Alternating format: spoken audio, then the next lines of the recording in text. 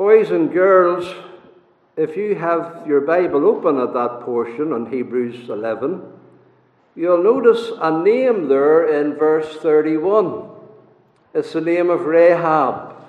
Rahab was that woman in Jericho. Whenever the whole city perished, she was saved. She had life while others died. Not her alone, but also her family. Preserved. And she didn't perish because she received the messengers. There were spies who went on ahead into the city, and they, in the providence of God, ended up in her tavern. And God worked in her heart. And she believed in the Lord Jehovah. And she received those spies with gladness. She preserved them, and they preserved her whenever the city fell. So she was saved.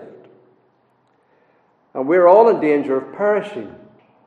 But we have to receive the message of the gospel. We have to receive the messengers, the evangel who brings the word of God and tells us of Jesus Christ, the mighty to save, so that you don't have to perish. You can be saved. And so the messengers tell you about Christ, that you might not perish. And you must believe their message and trust in Christ. It's particularly the name that I'm thinking about this morning, because it's a rather strange name. And I don't think that you've ever heard of anybody called Rahab. I've never met anyone called Rahab. I don't imagine anybody would call their daughters Rahab.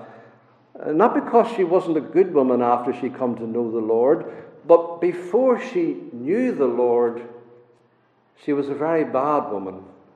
And that has kind of stuck. And so nobody calls their child Rahab, because they don't want to be identified with her scarlet sin. But it's the blood of Christ, of course, and other redness and scarlet washed all away. We praise the Lord for that. But still, it's stuck, and nobody likes to call their children by that name. The name is interesting, though. It means broad or wide. And it's a bit of a question why she has that name or how she got that name. Perhaps she's a big woman, a broad and a wide woman, but I don't think that's the reason. The word is sometimes used to describe a wall, a broad wall, a wide wall. And we know that her house was built into the wall.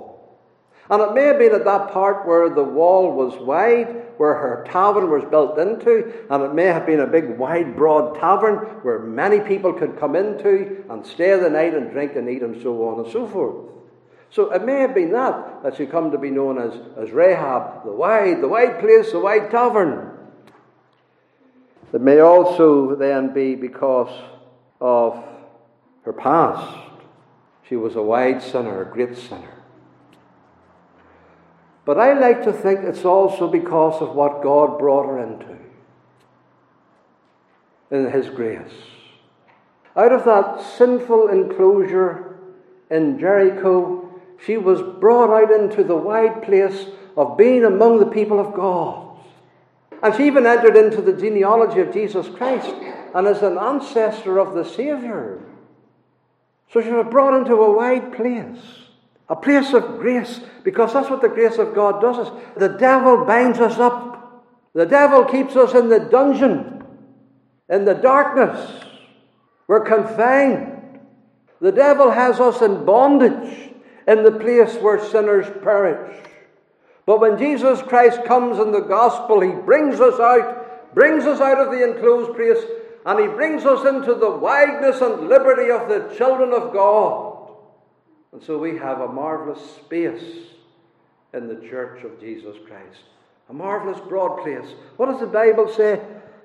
The Lord will be unto us a place of broad Rahab rivers. Broad rivers and streams. And I like to think that Rahab was brought to that place of broadness, drinking from the broad rivers of the grace of Jesus Christ. Remember the psalmist said, whenever he went down to the Mediterranean, he said, this great and wide sea, this Rahab sea. That's what we have in Christ. a great ocean of grace to drink from.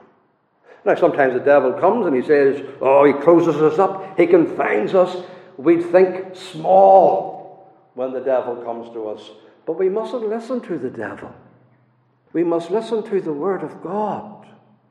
And the Word of God says we've been brought into a large place. Isn't that what the psalmist said? He brought me forth into a large place. He delivered me because he delighted in me. And you have a large place in Jesus Christ. You've liberty. Wonderful freedom as the children of God. Enjoy it. And drink from the abundance that is in Christ. Draw abundantly from the wells of salvation. What you have in Christ. So don't let the devil tell you otherwise, boys and girls. You've forgiveness. You have the promise of everlasting life. You have the Word of God and all the provision of heaven itself for your soul.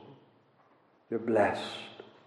You're Rahab truly in the grace of God. Let us pray.